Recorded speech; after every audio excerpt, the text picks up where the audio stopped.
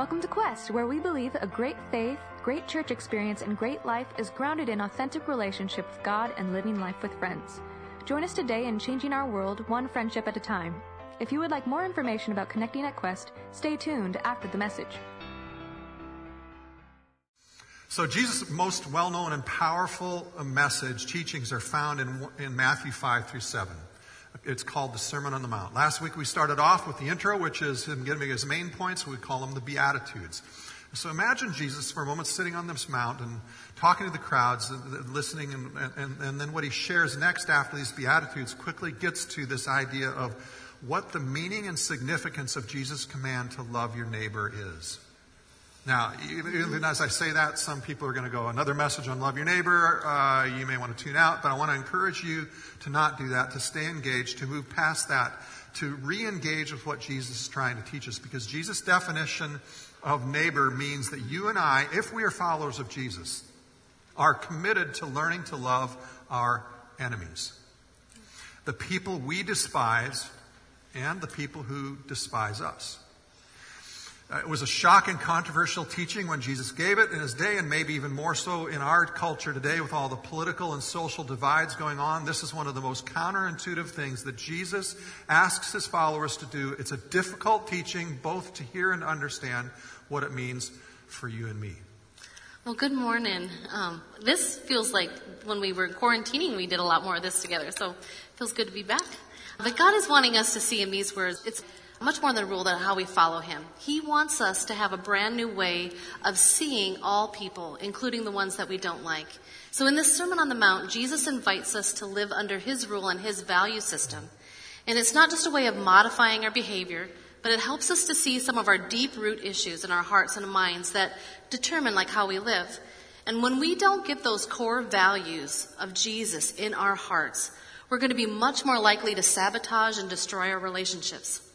This point is so critical because the highest value in the kingdom of God is loving, healthy relationships with God and others. Which is exactly why we paint on the lobby wall, relationships are the mission. Yeah. I mean, loving like Jesus, being in relationship like the kingdom of God commands us to be, is absolutely central to having a rich real faith. You can't be a true follower of Jesus without it. And you certainly will never have a compelling church experience without it. What Jesus is doing here is he's exposing anything that threatens healthy, loving relationships. He wants for us to not avoid, but rather move toward those things that threaten relationships and deal with it. As you well know, that's not easy. It's uncomfortable. Jesus is actually saying, love people you hate. Love people you can't stand and people who can't stand you. Now, the power of these specific words, Jesus says, actually, when we were talking about it, it reminded us of Mount St. Helens, just kind of in a physical illustration for us in Washington. How many of you remember in 1980 when Mount St. Helens erupted, causing the deadliest and most economically devastating volcanic event in U.S. history? Is anybody that? Oh, yeah, okay, some of us here remember that. Okay. The mountain summit went from 9,677 feet to 8,365 feet. 1,300 feet of mountain was completely gone, leaving an even greater depth of 1 mile, a 1 mile deep crater even below that in a matter of seconds. The debris was in excess of 7 cubic miles in volume. Ash fell from the sky in a measurable way all the way to Oklahoma, a 24-hour drive away. Yeah. So when we're living in Oregon, we as a family visited it, and you take this really long road. It looks like it's going to be a short road off of I-5, but it's a really long road to get to the top. You go to the visitor centers, and the feature of it is just this amazing video documentary of what the mountain looked like before, along with kind of a record of all the days leading up to the eruption. And no one anticipated such a big eruption to happen, which is why a guy named David Johnston, a geologist, stood ready to record the volcano's activity. So as the presentation ends, you actually hear Johnston's last words, "Vancouver, Vancouver, this is it." Anybody remember those words? The room rumbles and shakes in the sound of an exploding mountain, and then it goes complete quiet and pitch black. And the screen rolls up, and the room blackening drapes open, and there you see Mount St. Helens as it is today. It was this take your breath away moment. the raw power of a volcanic explosion that was small in comparison to many in history. Yet in seconds, Johnston was dead from the blast debris exploding down and across a 5-mile-wide valley and rolling up over the top of a 1,300-foot ridge where he thought he was safely perched to view this event, hurling 1,000-pound boulders over this 1,300-foot ridge and accompanied by 500-degree heat. Yeah. Amazing. I mean, you are just left with this sense of an absolute, awe-inspiring, terrifying power. I mean, trees that were multiple times thicker than telephone poles were snapped like twigs. And I mean, as you're driving up there, you see this flattened blast of 13 miles out of these trees down. And in that moment when we were looking, the power and the holiness of God, the one that created the universe and who holds it all together, felt a tiny bit more real. And then you're hit with the thought like, well, the same God who's so big wants you and I to be a part of his world, to be in a relationship with him. I mean, it's mind-boggling. And yet we know the story, right? As humans, we've messed that up, that relationship. But God then had this rescue plan to make a way for us to have a close relationship with him, this big, holy, awe-inspiring, perfect God. And why? Because he loved that much. And so in this passage, we see Jesus, who's now on a mount of his own, speaking these words for all who want to follow him, that there is a greater, a far more explosive message that he's given that has an impact on our world that's bigger than anything else, much bigger than whatever Mount St. Helens was. Because no one had ever said anything quite like this before and actually lived it out like Jesus did. And so these words that Jesus shares, they have the power to completely transform us, our community, our nation, and our world. You know, for centuries, Christians and non-Christians, they turned to Jesus' teachings here, and they looked to him as like a moral ethic, like a guide for how we should do, is this the right thing or not to do? But boy, these teachings are so much more than that. This Sermon on the Mount, it can be read in about 5 minutes.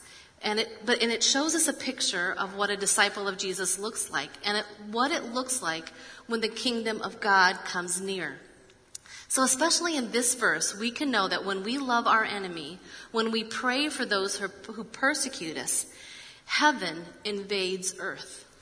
So let's read these verses, which again, the impact of these in history is just a far greater explosive reorienting of the landscape than you'd ever see from something like Mount St. Helens. Matthew 5, it says, "You have heard that it was said, an eye for an eye and a tooth for a tooth. But I say to you, do not resist the one who is evil. But if anyone slaps you on the right cheek, turn to him the other also. And if anyone would sue you and take your tunic, let him have your cloak as well. And if anyone forces you to go 1 mile, go with him 2 miles. Give to the one who begs from you, and do not refuse from the one who would borrow from you. You have heard that it was said, you shall love your neighbor and hate your enemy. But I say to you, love your enemies and pray for those who persecute you, so that you may be sons of your Father who is in heaven. For he makes the sun rise on the evil and the good, and sends rain on the just and on the unjust. For if you love those who love you, what reward do you have? Do not even the tax collectors do the same? And if you greet only your brothers, what more are you doing than others? Do not even the Gentiles do the same? You therefore must be perfect as your heavenly Father is perfect." So let's unpack this. Jesus is quoting from the Old Testament where the Israelites were entitled by law to fair recompense if somebody wrongs you. And then Jesus shares a situation that was common in their day. If you were out relaxing with your friends and your family at the lake and a troop of Roman soldiers walked by with swords and demand, "Get my bag," and carried over that hill, and if not, I can kill you, you're dead. They actually had the legal right and authority to do that in that day. As a follower of Jesus, what would you do? Well, Jesus is saying, you pick up his bag and you carry it not just the 1 mile required by law, but you carry it 2 miles above and beyond. See, some misunderstand this and say, Jesus is telling us to be doormats. Just don't do anything, be passive, let people walk all over you and do nothing. But that's not at all what Jesus is saying. Jesus is asking us to live as people who take the initiative in love. which means we don't back off and hide. Instead, we see the soldier, our enemy, as someone we are called by God to love. We seek to find compassion for them and what they need. To the Roman soldier, therefore, you ask, well, can I carry this for you? And can I carry it even further for you so your burden is lighter? See, as followers of Jesus, he's telling us, don't retaliate, don't seek revenge, don't be passive either. Be very intentional to love those who hate you. Yeah. I don't know about you, but I struggle with having enough intentionality to love my family all the time, and Jesus is asking us to do it for our enemy. So let's dig a little bit deeper into what Jesus is wanting us to know, the more of the why and the how to live this way. So Jesus says, you have heard blank numerous times in his Sermon on the Mount. And when he does, he's referring to the law in the Old Testament. You have heard that it was said blank, but I say this. Well, it sounds like he might be contradicting the law, but that's not true because right before this, he said he came to fulfill the law perfectly. Jesus is just simply showing his listeners how his teaching deepens our understanding of what the law means. So Jesus said in the verses just above, you have heard that it was said to those of old, you shall not murder. And he's referring back to Exodus 20. And Jesus follows that up with, but I say to you that everyone who is angry with his brother will be liable to judgment. Jesus also says, you have heard that it was said, you shall not commit adultery, which refers to Exodus 20 and Deuteronomy 5. But I say to you that everyone who looks at a woman with lustful intent has already committed adultery with her in his heart. Jesus then shares, you have heard that it was said, you shall love your neighbor and hate your enemy. But I say to you, love your enemies and pray for those who persecute you. Now, Jesus is referring here to Leviticus 19:18, where it says, you shall not take vengeance or bear a grudge against the sons of your own people, but you shall love your neighbor as yourself. I am the Lord. So basically, it seems like Leviticus is saying, well, you don't take revenge on people among your own group, right? But outside of them, it's okay, right? No, I mean, that's not a correct understanding. But that, for centuries, Jews would argue over that interpretation. And that's why Jesus is clearly identifying what the meaning is. When Jesus quotes from Leviticus, you shall love your neighbor and hate your enemy, there's something that he's adding that Leviticus doesn't specifically say, and hate your enemy. But that is how the Jews had applied it. What Jesus is getting at here is that you can search all of the Bible, and you will never find a commandment or a law that says hate your enemy. You find stories of many people who did hate their enemy. You read psalms of people processing their anger and hatred toward their enemies with God. But never does God say that you can hate. And Jesus is trying to help them see how this verse in Leviticus has been horribly misunderstood. So the command from the law was love your neighbor as yourself. The question was, who is your neighbor? And Jesus is saying we are to love our enemies, thereby meaning our neighbor, including the Roman soldiers. So how can Jesus say this? I mean, if we look back at the context of Leviticus 19, it says, in the context it says, don't show partiality to the poor or the rich, don't slander another person, don't do anything that endangers the life of another person, don't hate your brother in your heart, don't seek revenge or bear a grudge against one of your own people, but you shall love your neighbor as yourself. So who's your neighbor? It sounds like in this context you could argue that it's the fellow Israelites, and there is that sense that he's talking about them, yet who's talking here?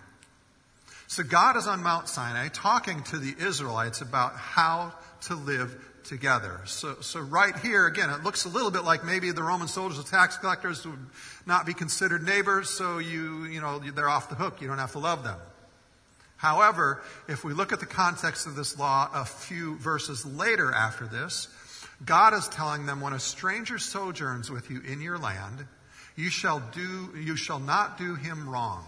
You shall treat the stranger who sojourns with you as the native among you, and you shall love him as yourself, for you were strangers in the land of Egypt. I am the Lord your God. And that I am the Lord your God is like God saying, hey, this is set, this is done. No argument, this is the command. If you want to follow me, this is it. There were immigrants who were looking for work in that day in the safe haven, and God tells Israel to be that safe haven to them, to love them as yourself, to let them be a part of your tribe. Now hear me clearly, because you might misunderstand me in our political environment today. This verse is not to be used to describe an entire immigration policy. It doesn't take into account all of Scripture. The point of this is what? It is when there is somebody who is an immigrant, who is different than you, living in your land, our command is you treat them well like family, like one of your own. The conflict on what to do with a Roman soldier remains, although if you want to keep that argument going, because he's not an immigrant. Therefore, you wouldn't have to love that guy who breaks kneecaps and brings oppression and raises your taxes. But Jesus actually takes this message of love your neighbor and expands beyond what the Jews would have ever thought in that time. Jesus says loving your neighbor expands outside of your own people, even to your oppressors. God is asking them to love with absolutely no boundaries on that love. Jesus is instructing everyone in these crowds. They had been under vicious oppression for hundreds of years, to love not only their own friends, but their enemies, all those that they have hated, all those that have oppressed them. I mean, to love the people I hate and who hate me. Wow. So within this command, Jesus gives us some insight on how he knows that true love has no boundaries. In that scripture where Jesus is talking, he says, God has the sun rise on the evil and the good and sends rain to the just and the unjust. He is speaking about God's character. Everywhere that Jesus has walked, he would see God's compassion not only on those who knew God, but for those that didn't. Dallas Willard describes this view as God-saturated. You know, it's where we see that every breath, every meal, every raindrop, every friendship, every smile and laugh is a gift from our Creator God. And Jesus draws this conclusion about God's character, that he is incredibly generous to all people, not just his own. So Jesus is saying that if this is what God is like, then this is what the kingdom looks like too. Not only do we see God's character and nature, Jesus was deeply shaped by the Scripture. The Psalms talk regularly about God as gracious, compassionate, slow to anger, and rich in love. God loved those who hate him. We see Jesus reflect the character of God in his generosity to those who were poor and outcast.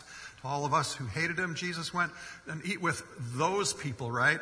The people, the religious leaders said, don't hang around them. Jesus ate with those people. He went specifically to them and invited them to be a part of his kingdom. And he wanted those who follow him to live the same way. So one of the main difficulties in this passage surrounds the word love. You know, love can mean so many things in English, can it? You know, Ross absolutely loves ice cream and olives. Now, hopefully he doesn't put them together, but I wouldn't put it past you at all. I might. But love here refers to something that you prefer or appreciate, right? Ross also loves his family, and that love goes much deeper. It's more of a loyal and a caring. But because love in our English language refers more to like our feelings and emotions that happen to us, we can miss what Jesus is saying here. Because, you know, is Jesus really asking us to have these loving, warm, fuzzy feelings for a Roman soldier who just demanded that you carry his bag and has treated you like trash? No. I mean, Jesus is talking about a way of thinking and acting that chooses to love regardless of what our feelings and our emotions are saying in that moment. God shows in this way of thinking and action that he is coming to earth as Jesus in that way. That's how Jesus came, offering grace and generosity toward people regardless of how they behave. To Jesus, it didn't matter if a person believed in him or even if they liked him in order for him to love them. What Jesus is asking us to do is actually to see our enemy differently. To see them as God sees them, as someone he loves, created in God's image. They may be really messed up, but they're still someone God considered worthy of giving his attention to. God chose to come among us in the person Jesus. He chose to love us when we were his enemies. As followers of Jesus, I don't have a right to treat someone as unloved when Jesus treated that same person as loved. What helps me is it's imagining like Jesus goes around and puts a price tag on each person. And God is the one that determines what that price is and that value. We don't get to choose what price is on every person. We don't get to write somebody off because of the value that God puts on them. And that's where it gets gritty, right? Jesus said that even those slimy, cheating tax collectors, those deceptive government leaders, they are your neighbor and we're to love them. Those people that are getting in the way of job promotion, those people that annoy and offend you, you cannot belittle them because Jesus put such a high value and a high price tag on them. And it's not like that we have to have these great feelings or thoughts toward them. I mean, some of them I might say like, Lord, I really can't stand this person, but I know they're made in your image. Jesus, I know you gave your life for them. God, help me to choose to think and act like you do. Help me to hang the same price tag on them as you do. Jesus challenges us in verse 46. He says, for if you love those who love you, what reward do you have? I mean, do not even the tax collectors, the slimy tax collectors, do the same? And if you greet only your brothers, what more are you doing than others? Do not even the Gentiles, those pagan people that we don't want to be like, don't they do the same? That's what he's saying there. You therefore must be perfect as your heavenly Father is perfect. Now, the word perfect here doesn't mean necessarily no mistakes. It can kind of mean that, but it really would be almost better translated as the word mature. Someone who has reached a fullness of completion in their development, in their ability to love. There's a promise in there as well. For when we choose to intentionally act in the opposite spirit of our enemy, when we give kindness or generosity to someone who treats us wrong, who despises us, and we even despise them, when we love them anyway, something shifts in us and in our world. To do this can go against every part of our being. And yet Jesus is saying when you choose to cross that line, you choose to be close to God in that moment. When you cross that line, you step into a mature, full, perfect love, a God kind of love in that moment. And that's what changes all of us. Yeah. I think John understood this point really well when he said, beloved, let us love one another, for love is from God, and whoever loves has been born of God, and whoever loves knows God. See, when we love like this and we choose to act differently, we participate in the very essence of who God is. And heaven invades earth through us in that moment. Jesus drops this mountaintop teaching in our laps and says, this is the hardest thing you will ever do, but it's the best thing you can ever do. Yeah. When we live like this, things happen. Things shift and change in us and others. And I would say this has been probably hard. I mean, our marriage, this is not easy to do, right? And I know that some of us might just struggle with what this command looks like to love our enemy. And, what does it mean? Like, what kind of boundaries can we have when we've had people that have done harm to us? I wrestle with this passage of loving our enemies, especially when it comes to anyone who's been abused physically, emotionally, or spiritually. And I think we get a little more clarity on what loving our enemy looks like when Jesus teaches us all on how to pray. And that's the same sermon on the Lord's Prayer. When he says, Father, forgive us, for we also forgive those who owe us, those who have done us wrong, those who have been our enemy. Now, the forgiveness that Jesus is talking about doesn't brush things under the rug. It doesn't ignore or condone wrongs that are done. Forgiveness is not saying that this is not a big deal. Forgiveness is saying, and it's fully naming and drawing attention to the wrong that's been done. And it names it for what it is. It was horribly wrong. It was stupid. It was selfish. It was evil. Forgiveness is not about eliminating consequences for what people do. The Roman soldier who humiliated you, the tax collector who cheated you, they're going to experience consequences, but we are not the ones to have to make sure it happens and the way that we want it to happen, because we choose to let God be the judge. And what I hope is clear in these passages is that God is not asking you to stay with an abuser or to say to yourself, like, I should have just tried harder or prayed harder to make them change. The entirety of Scripture talks about God as being our protector and our defender and our deliverer. What happened to you was wrong, and you are not to be a doormat. Jesus was assertive. He was assertive in his love, and that love had boundaries. And he wants us to have them too. But I think the main point I believe Jesus is wanting to make is to understand that this prayer is forgiveness, is giving up the right to retaliate and to take revenge. And we give up that right because this person still bears the image of God, no matter how messed up they are. So you may choose to never be alone with that person again, but you can come to a place where you can lift them in prayer to God and then let go. So this kind of loving our enemy, it feels vulnerable, doesn't it? is vulnerable yet incredibly brave. And it is a central part of living in his kingdom. Because when we practice giving forgiveness, giving grace to other people, it is a big sign that the grace of God has really sunk deep into our hearts and our minds. And I know when I've been really hurt, I often just take way too long to do this. But, you sit down and you try and you take that person that you're frustrated with and that you're hurt with and you sit with them, and I try to talk out my heart to God. But I can tell that in that moment when you are starting to try to pray the opposite of what you've experienced in them, something shifts inside. It can take me a few visits with God to do this, but eventually something lifts. I feel differently. I feel lighter.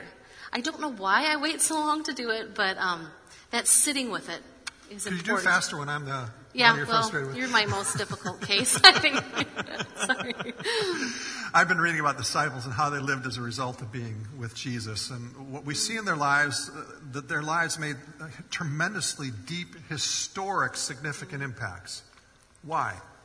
Because they got this kind of Mount St. Helens explosive truth of love your enemy. See the price tag God put on each person, and because of it, even if they're the one persecuting you in this moment, these followers were willing to give their lives and experience a fate similar to Jesus as a way of loving even in those moments. So who comes to mind for you as someone who lived Jesus' teachings of loving our enemy, maybe in more recent times? For me, one of the big ones that comes to mind is Martin Luther King Jr. stands out. Many of his speeches, like the letters he wrote from the Birmingham jail, had him communicating to a wider audience. And so you don't always hear him talk about Jesus in those letters. But and I know he wasn't perfect, and yet I'm reminded of the time that MLK came out of his house when someone had just burned a cross in his front yard. King's response was to go back into his house, get a suit on, come back out, return to the cross, pick it up, and then he immediately prayed that God would show favor and bless the people who had done this to him. Wow.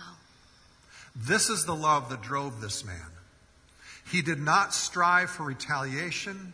He knew retaliation would only bring more violence and hatred. And isn't that what we're seeing in our culture today? He said this, he said, darkness cannot drive out darkness, only light can do that. Hate cannot drive out hate, only love can do that. And he went on later and said, love is the only force capable of transforming an enemy into a friend. Martin Luther King Jr. saturated himself in Jesus' teachings, and in particular, this teaching we're talking about today, which came and totally affected his life choices and empowered the change he brought in our world, that he made such a dramatic impact. What a role model. Wow. Well, we want to end today with communion. It's been a long time since we've gotten to do this together, online or in person. So there is no pressure to take the elements, If you don't have them, you can just imagine having the cup and the bread in your hand. Now, the cup and the bread, they represent what we've been talking about today. Jesus was the human that I was called to be, but I failed to do so. Jesus is the one who gave his life as an act of love and turned me, who was an enemy, into his friend. Jesus blazed this path for us. And it's by his grace and his strength that we get to walk this path of love out. So as you take this bread and this cup, I would like for you to think of someone that you find difficult to be around. Now, it could be your spouse, and I'm saying I'm probably the more difficult one in this relationship for sure. But it could be your spouse. It could be your coworker, somebody on Facebook. It could be anyone. You just really don't like them. You can't stand them. They may not really like you. And I want you to get that person in mind. It may be the person that you have those arguments, that you have in your head, someone who's done you wrong, who's made some harmful comments about you, assumed some false things about you, or rejected you. And I want you to take this first step of what Jesus is asking. I want you to take this bread and this cup in your hand, and I want you to take that first step toward them and pray for them. Now, I don't want you to pray like God changed their mind, help them to see the error other ways kind of prayer. I want you to pray for God to bless them in their health, in their finances, that their gifts and their talents would be used for meaningful purposes for good. I want you to pray for their children, that their children would know God and follow God all the days of their life. So I'd like us just to take this moment and pray for them.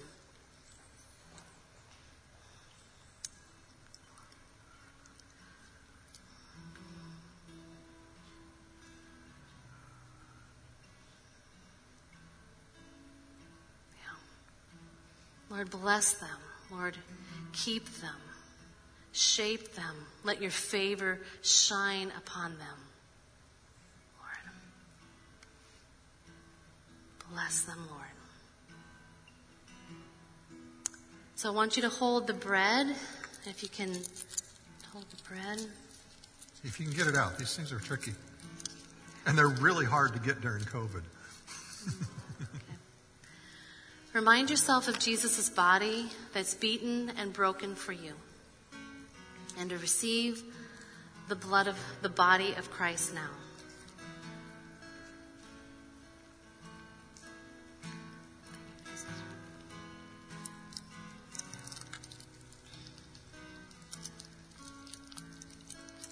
And I want you to hold the cup.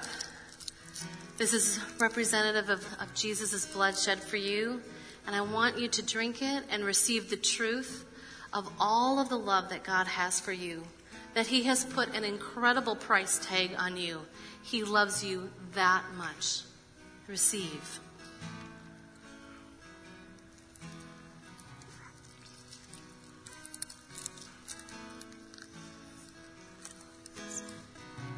Would you join me in prayer?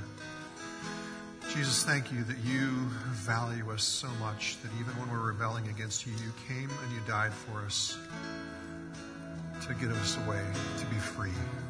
You love us that much that, Lord, you touch every dividing wall that is between us, between other people. Every harmful thing we think about us, ourselves even, you say, no, I see you different. I see you as one created in my image.